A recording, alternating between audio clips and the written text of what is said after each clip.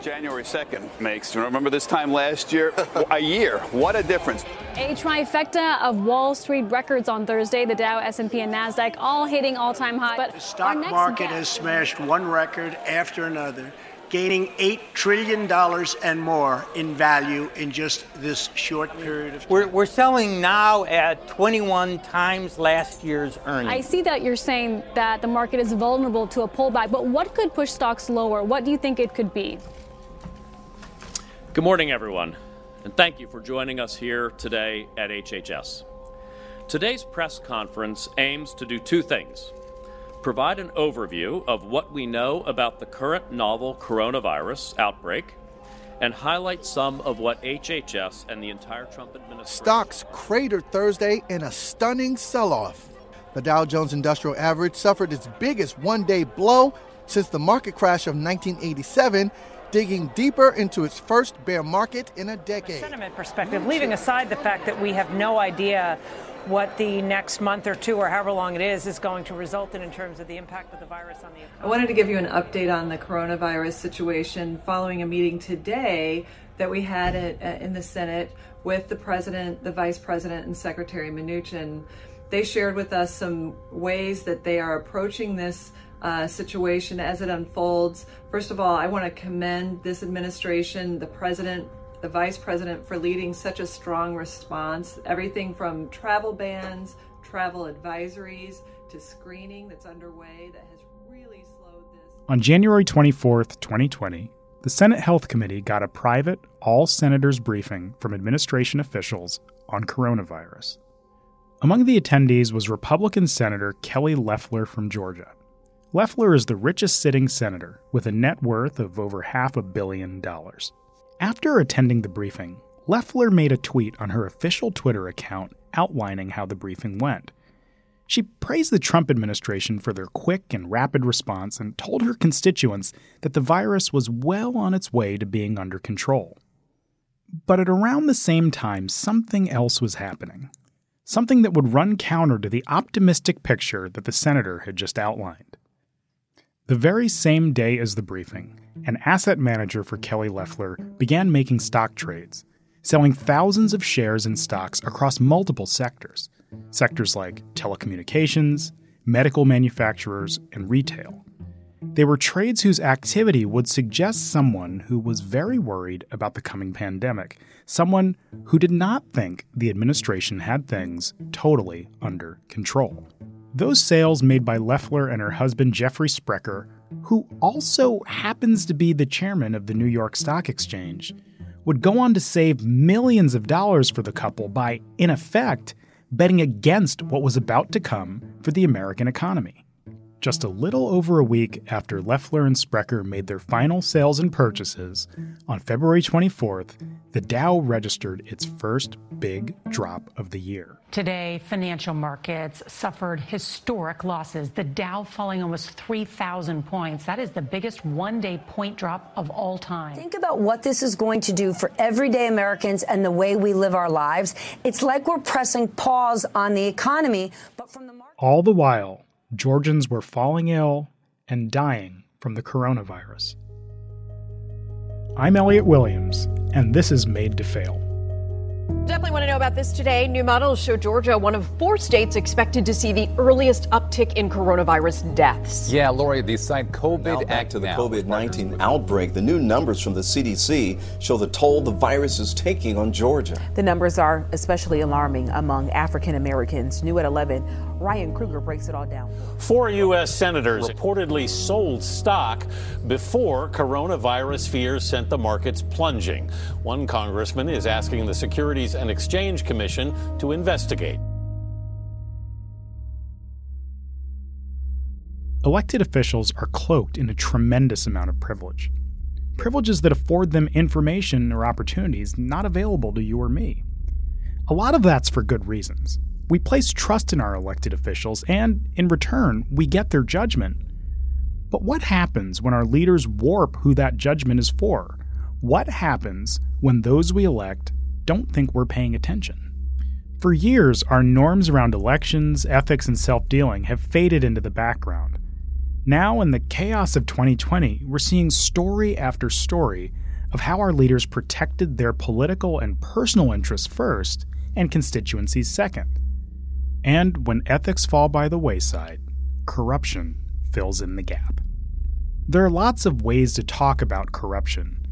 It's hard to even pin down a specific meaning, but for this episode, we'll use the term corruption as a means to describe the umbrella of self-dealing, personally enriching behaviors that elected officials engage in.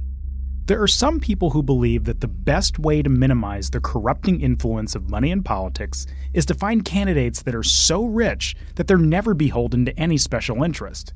You may have heard this a lot in the 2016 cycle. I'm not using the lobbyists, I'm not using donors, I don't care. What he says he'll do, he does it. He really does it. He's not a career politician. He can't be bought off. And probably again in 2020. I'm really rich, I'll show you that. It cost me billions of dollars to become president, to be president of the United States. But are these benevolent self-funders really insulated from money in politics? Or is something else going on? Loeffler has pledged to spend $20 million on her bid to hold on to her seat when she faces voters for the first time this November. And that's what's interesting about Loeffler. She wasn't elected by the citizens of Georgia, but was rather appointed by Governor Brian Kemp after the retirement of GOP Senator Johnny Isakson. As many of you know and have reported, we took an unconventional approach to picking Senator Isakson's replacement. Today, I'm proud to announce that conservative businesswoman and political outsider Kelly Loeffler will be Georgia's next U.S. Senator. When Loeffler was appointed, she would immediately become the wealthiest member in Congress, a real asset when it comes to elections in highly contested states. But the idea of politicians placing thumbs on the scales to grab seats is no stranger to Georgia. Look no further than the man who appointed Loeffler, Governor Brian Kemp. Kemp used his power as Secretary of State to purge tens of thousands from the voter rolls. This was just before the tight election between himself and Democrat Stacey Abrams. Well, growing allegations of voter suppression are emerging in the hard-fought race for governor in Georgia. Civil rights groups are suing Kemp for putting more than 53,000 voter registration applications on hold, mostly from minority voters. And it is my honor at this time to introduce to you the soon-to-be new governor of the state of Georgia, Brian Kemp.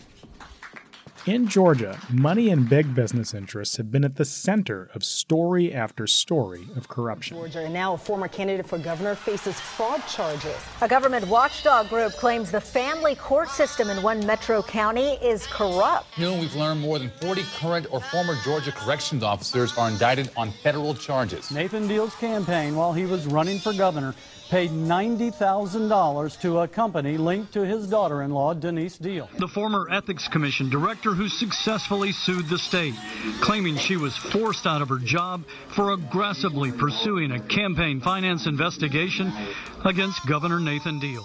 When a business considers locating in Georgia, it helps to be able to show them that they are partnering with a state government that has its house in order.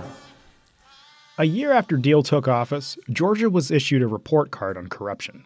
In 2012, the Center for Public Integrity ranked all 50 states in its state integrity investigation.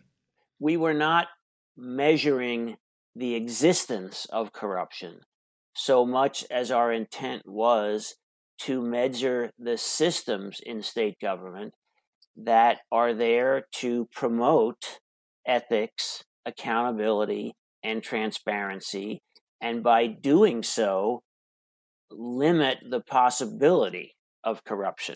This is investigative journalist Gordon Witkin.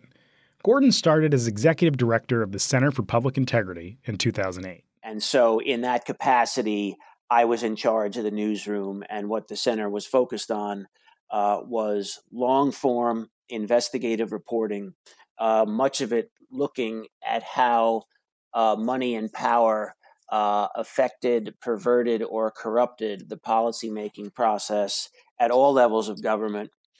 During his time at CPI, Gordon oversaw the State Integrity Investigation. We developed on the order of 300 different specific questions to ask of each state government. And these were very, very specific metrics. These were categories like public access to information, political financing, oversight of elections, executive accountability, legislative accountability, judicial accountability, state budget process, transparency, state civil service management, how procurement... And the headline of this report? Georgia gets F in state integrity investigation. Not only did Georgia get an F, in 2012, of all the 50 states, Georgia ranked last. And Georgia, in order to be dead last, had to get D's or F's in darn near everything. Either the governor controlled the appointments to the ethics board and put his or her buddies on there, or the legislators controlled the appointments and put their cronies on there. Gordon says that another worrying trend is the key that opens up the door for corruption at the state level. Most of these legislators in the states are part-time, and that sounds good because you want a citizen legislature. But if half your legislators are insurance agents, what chance do you have of effectively regulating the insurance industry? In other words, take a lawmaker like Loeffler, whose primary source of income doesn't come from lawmaking. It comes from investments in companies that she has a personal interest in. Well, taken to the extreme, that could get in the way of a politician being able to effectively legislate for the benefit of the people who elected them, at the state or federal level. But while Georgia got an F, no state got an A on this report card. This sort of shenanigans is going on in every state capital. We had no intention to grade on a curve, and there were depressingly many who got either D's or F's. There were not a lot of states doing a really good job across the board, and there were not a lot of states who were doing really well in any of the categories. But I think overall, it came out as maybe a C- or something like that. There were not a lot of honor grades. There really were not. The other failing grades went to Michigan, North Dakota, South Carolina, Maine, Virginia, and Wyoming, which were, at the time, all Republican-run states. Many state lawmakers go on to serve in Congress. For instance, 46 members of the current Congress used to be state lawmakers. And in pretty much every state across the board, state ethics, open records, and disclosure laws lacked one key feature: teeth. It seems like the first reaction of a lot of members of Congress is, how is this going to affect me? And they don't want to make their own lives more difficult and restrict their own actions. This is Noah Bookbinder. He's the executive director at Citizens for Responsibility and Ethics in Washington, or CREW for short. So generally, they're really only going to legislate in this area when they absolutely have to, when there is such public demand that they feel like they have to do something. And then when they do that, they're going to try to be often as narrow as possible. And there's no better example of a reactionary anti-corruption law without teeth than the Stock Act. So congressmen get a pass on insider trading. They do. Have you ever heard of something called the Stock Act? No. I've heard about it, but I can't say it's an issue I spend a lot of time on, though. The fact is, if you sit on a healthcare committee and you know that Medicare, for example, is considering not reimbursing for a certain drug, that's market-moving information. And if you can trade stock off of that information and do so legally, that's a great profit-making opportunity. Members of Congress like Loeffler and their staffs learn a lot of information that the general public doesn't know. And congressional members are granted access to information precisely because they have the ability to influence outcomes, and they're entrusted to use their knowledge to make the best decisions for the country. But prior to 2012, there were no real hard and fast rules for what sort of financial investments members of Congress could make as a result of their access to all sorts of non-public information.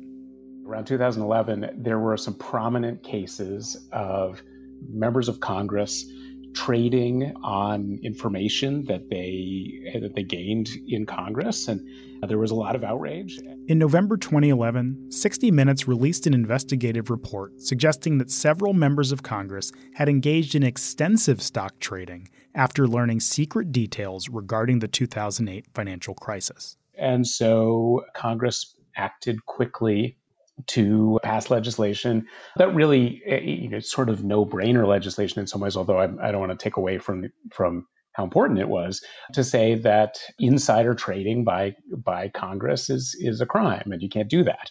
And, so that was something that was Congress responding to a specific set of scandals with legislation pretty tightly tailored to addressing those particular scandals. In 2012, the Stock Act was passed to make sure that members of Congress don't trade stocks or enrich themselves based on something amounting to insider information.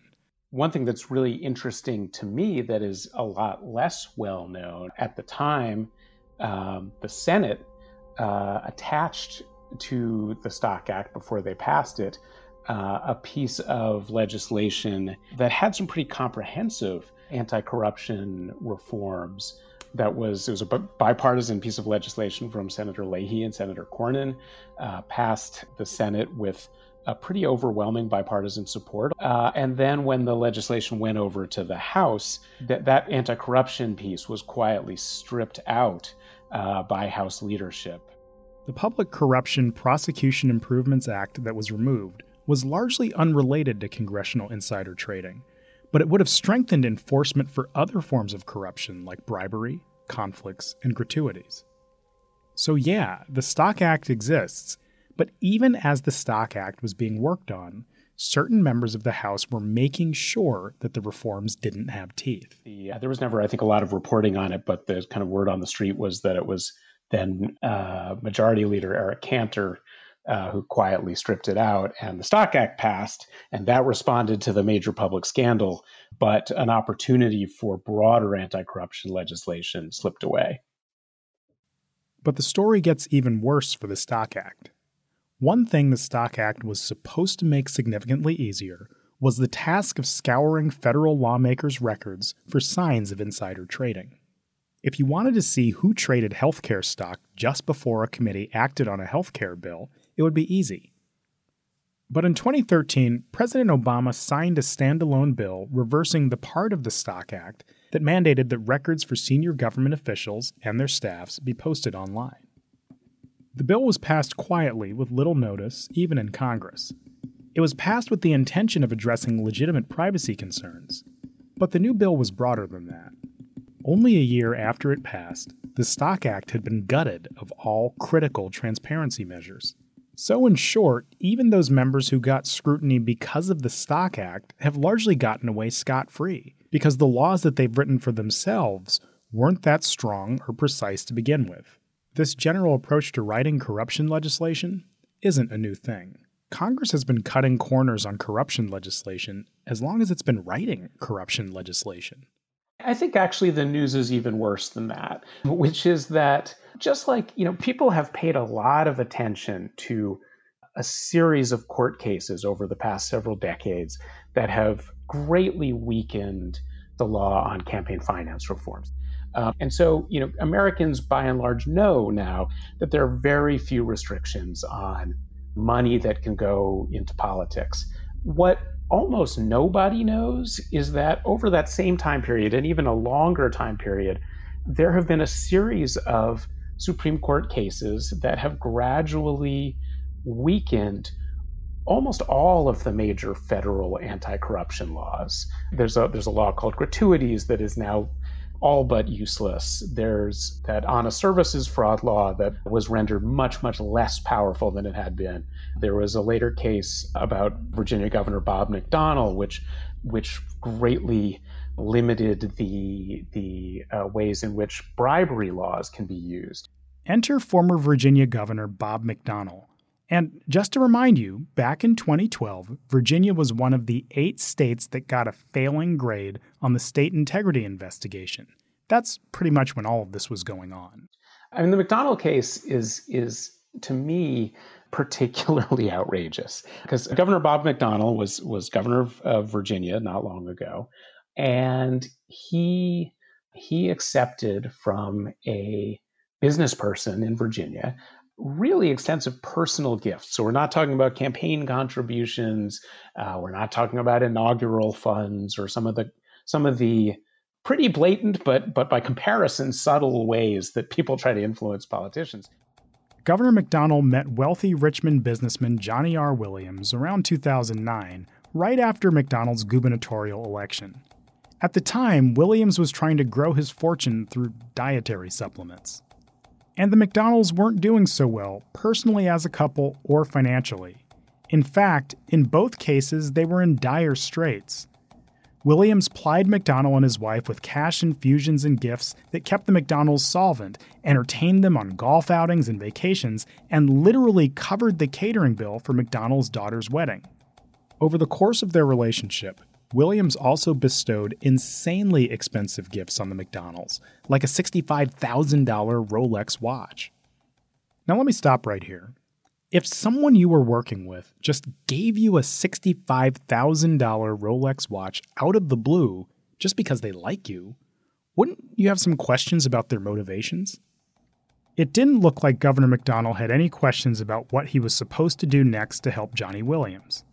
And Williams testified that he'd given the gifts and loans to the McDonnells to obtain the governor's help with the testing of a drug his company was developing. So McDonnell did things like arrange for this guy to have meetings with key people who worked for McDonnell. People who'd be making the decisions that were relevant to Johnny Williams. Drawn into the governor's efforts were state cabinet officers and senior staff. And the Supreme Court focused on the fact that McDonnell's activities were routine, saying that conscientious public officials arrange meetings for constituents, contact other officials on their behalf, and include them in events all the time. What the Supreme Court ultimately said was that it's not that because they couldn't point to a specific use of McDonnell's own powers to help this businessman, there was no crime there. There was no bribery. So basically, the court said that in order for McDonnell's behavior to be prosecuted as bribery, McDonnell had to know he was doing something wrong. It's not enough to make suggestions to lower officials, and it's not enough to set up meetings or allow events for certain private sector individuals to occur in state spaces. That's not bribery. You know, I think the problem there is that it's essentially giving a blueprint for bribery. The court's ruling set a higher bar for prosecuting public corruption and said explicitly that setting up meetings or arranging events for benefactors could not by themselves serve as a public official's end of a corrupt bargain. This was a new standard. And remember, this is a case of somebody, taking hundreds of thousands of dollars in personal gifts. It's as unseemly as it gets. But you had these large numbers of Democratic and Republican former state attorneys general and prosecutors and governors and others coming out and filing briefs with the court saying, this is outrageous that he was prosecuted for this, that you have to essentially weaken these laws because they can be abused and used to go after totally innocuous conduct. And these corruption laws could now be used to go after anyone for anything. And, it's this sort of outpouring of support for Bob McDonnell, who did something that I think most of us looking at it objectively would think is as almost as obvious corruption as you can get, was really troubling. And it has been an extraordinary 43-month journey of heartache, but faith, suffering, but now victory, a unanimous vindication by the liberal and conservative justices in the Supreme Court. I know who my friends are, and I feel incredibly blessed. I wish that some of the outpouring of sympathy for these poor public officials who took Rolex watches, would come around for people in prison for decades for relatively modest drug offenses. Just trusting God and trusting the justice system for a good outcome, and that's what happened. One of the scary things about these cases is they've all been unanimous. These are not party line cases. And so there's a string of corruption cases, all different stories, all tied to different states and companies, with all pretty much the same outcome. CEOs or political figures might have been doing something sleazy, but how were they supposed to know it was illegal? These cases all signal to people with big business interests that they can move freely throughout state and federal government, promoting their own interests as they please. And unless they're incredibly flagrant or stupid in how they go about it, they won't get prosecuted, even if they do get caught. Meanwhile, Congress has consistently failed to act to do anything about these cases in which each of these cases have the Supreme Court saying, hey, if Congress wants to do more on corruption, they've got to be explicit about it. They've got to pass laws that are clear and specific. So it's sort of back to you, Congress. And Congress has then done nothing. That means that we're in a situation where not only is all this money coming into politics because the laws have been watered down on the campaign finance, but there's also more and more ability to influence officials in more old school corrupt ways by giving them cash or having them have financial interests that benefit when they make certain kinds of decisions, and less ability of federal prosecutors to do anything about that. There are so many holes at this point that blocking all of them is next to impossible. The Senate will come to order. The clerk will read a communication to the Senate. By almost every expert analysis, the U.S. is in the second tier of democracies, basically in most international rankings at the level of Greece or Poland. This is Lee Drutman. He's a senior fellow at New America, and he writes about politics. Lee's been interested in money and politics, too. He started out by studying the evolution of lobbying in America. He's been looking at the organizations that spend the most on lobbying, and has found that around 95% of them represent big business. And what he's found is that over the past 50 years, corporate lobbying has become more pervasive, more proactive, and more effective. So there have always been lobbyists in Washington. That is nothing new. What is new is that the number of lobbyists really exploded in the 1970s. And that was in response to, I think, an expanded government role in the economy. So the approach to lobbying went from being more of a let government out of our business to, well, let's see how government can help us make even more money. And that became, I think, a tremendous wealth transfer from the American people into private industry. So now that Washington has become such a friendly environment for big business and private interest, there are a ton of private sector lobbyists for large corporations hanging around in the nation's capital. And the trouble with having a lot of lobbyists is that some of them are bound to give lawmakers loads of campaign cash and ask them for things. Kind of like Bob McDonnell, except in the form of stuffing campaign coffers. Probably the best example of when lobbying can get to be a problem can be summed up with just one name: Jack Abramoff. Jack Abramoff may be the most notorious and crooked lobbyist of our time. He was at the center of a massive scandal of brazen corruption and influence peddling. As a Republican lobbyist starting in the mid-1990s, he became a master at showering gifts on lawmakers in return for their votes on legislation and tax breaks favorable to his clients. He was so good at it that he took home $20 million a year. As someone who befriended Washington's most powerful people, Abramoff was a whiz at influencing the right legislation for his clients. And one way he did that was to get his clients, like some American Indian tribes, to make substantial campaign contributions to select members of Congress. In the friendly government environment that Abramoff was operating in, it's a wonder that he ever got caught. But things began to unravel for Abramoff when the Washington Post published a largely unflattering portrait of him in 2004, reporting that he charged his clients 10 times more than any other lobbyist in town. Soon after, Abramoff was revealed to be at the center of a full-blown national scandal, with revelations that he bled his clients to the tune of $82 million, even as he sometimes worked for their political competitors, and that he funneled cash to his pet causes and fuzzed up the paper trail. The probe spiraled to sweep in a broad cross-section of Washington's Republican power structure, including House Majority Leader Tom DeLay and Republican Congressman from Ohio, Bob Ney.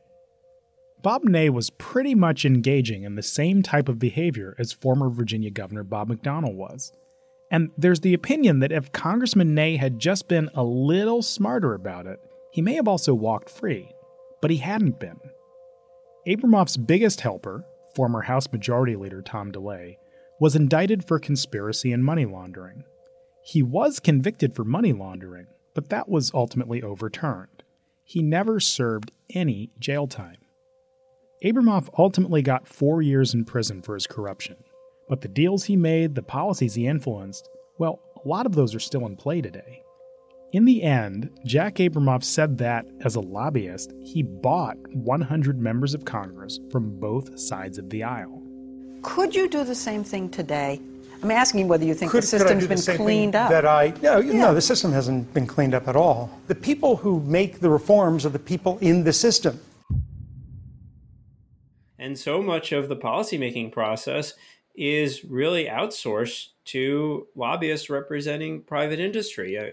If the American people understood how much Congress relies on private sector lobbyists to do their basic legislating tasks, I think the American people would and should be outraged.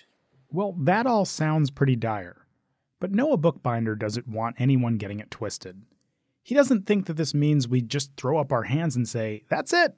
Government's inherently corrupt. You know, corruption is not the default.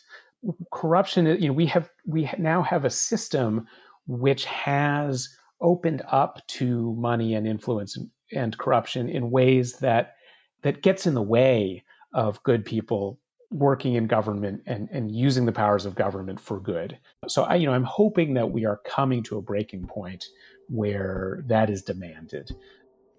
Until the American people demand change, our grades are going to continue to slip until we fail the course on democracy. All the way back in 2012, Senator Leahy and Senator Cornyn had a piece of legislation that actually addressed some of these court decisions that had weakened major anti-corruption laws. If you remember, this was originally part of the Stock Act that conservatives quietly cut out before it was passed.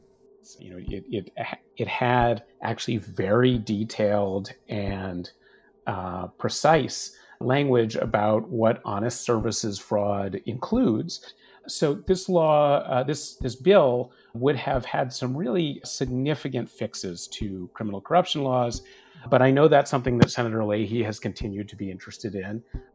And so I think that it's really important for people to sort of know that government can work for them and should and will if you're able to clear out the current incentives for money and corruption in so many different directions.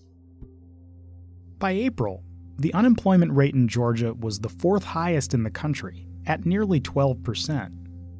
As lines for unemployment benefits and food stamps got longer, Governor Brian Kemp was being lobbied by businesses to reopen the state of Georgia. And on April 24th, he did just that. Governor Brian Kemp announced Georgia will be gradually reopening businesses starting this Friday, as some U.S. states look at relaxing their stay-at-home orders amid protests from supporters of President Trump anxious to get back to work. We will allow gyms, fitness centers, bowling alleys, body art studios, barbers, cosmetologists, hair designers, nail care. Georgia's reopening has been the most aggressive of all the states despite warnings from health experts, putting much of the state's working class in an impossible bind: risk death at work or risk ruining yourself financially at home. Meanwhile, businesses were also lobbying for the government to prioritize legal protections for themselves if workers or customers were to get the coronavirus. Business networks and industry organizations actually helped write the rules of the pandemic response. In other words, businesses were more concerned with protecting themselves than the very people who keep them afloat. And these moves to reopen the economy before containing the virus offered a lesson in how the political system accommodates the needs of business. I pray that all of you who are here in the state of Georgia will please ignore Governor Kemp and his admonishment for you to go out. It is not safe. And we are going to survive Donald Trump, and I declare by God's grace, we will survive Governor Kemp's reckless decision. And in Georgia, coronavirus cases are now surging. And the Justice Department has made their decision to drop its probe into Loeffler. This is welcome news for the Georgia senator, who will now be able to get back to running for office. Untrue. Unfairly targeted. All because she's a strong conservative woman. The truth? Kelly Loeffler donated her Senate pay to help Georgia fight coronavirus. Kelly used her personal plane to bring stranded Georgians home safely. And Kelly gave $1 million to help a Georgia hospital save lives. Kelly Loeffler is all about Georgia, and it shows every day. I'm Kelly Loeffler. I approve this message. Made to Fail is produced by the Hub Project, Goat Rodeo, and the Roosevelt Institute. From the Hub Project, executive producer is Laura Hatalski. Producers are Sasha Stone, Zach Price, Sophie Elliott, and Dan Crawford. Arkady Gurney is executive director. From the Goat Rodeo team, executive producer is Megan Nadolski, producers are Shar Dreyer and Zachary Frank. Ian Enright is chief executive officer. From the Roosevelt Institute, our senior producer is Steph Sterling. Our host, that's me, is Elliot Williams. This episode was written by Megan Nadolski, me, and the good people at the Hub Project. Thanks to Noah Bookbinder, Lee Drutman, and Gordon Whitkin. To learn more about how conservative policies have set up millions for failure in the face of a crisis, visit madetofail.org. Subscribe to Made to Fail on Apple Podcasts or your favorite podcast app so you don't miss the next episode. If you liked this episode, please leave us a rating or review and share it with your friends. And if you want to continue the conversation online, find us on social media. We're at Made to Fail Pod on Twitter, Made to Fail on Facebook, and Made to Fail Podcast on Instagram. Thanks for listening.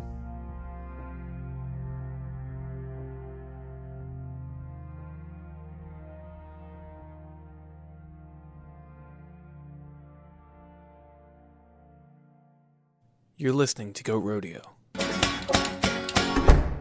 Keep an ear out for us.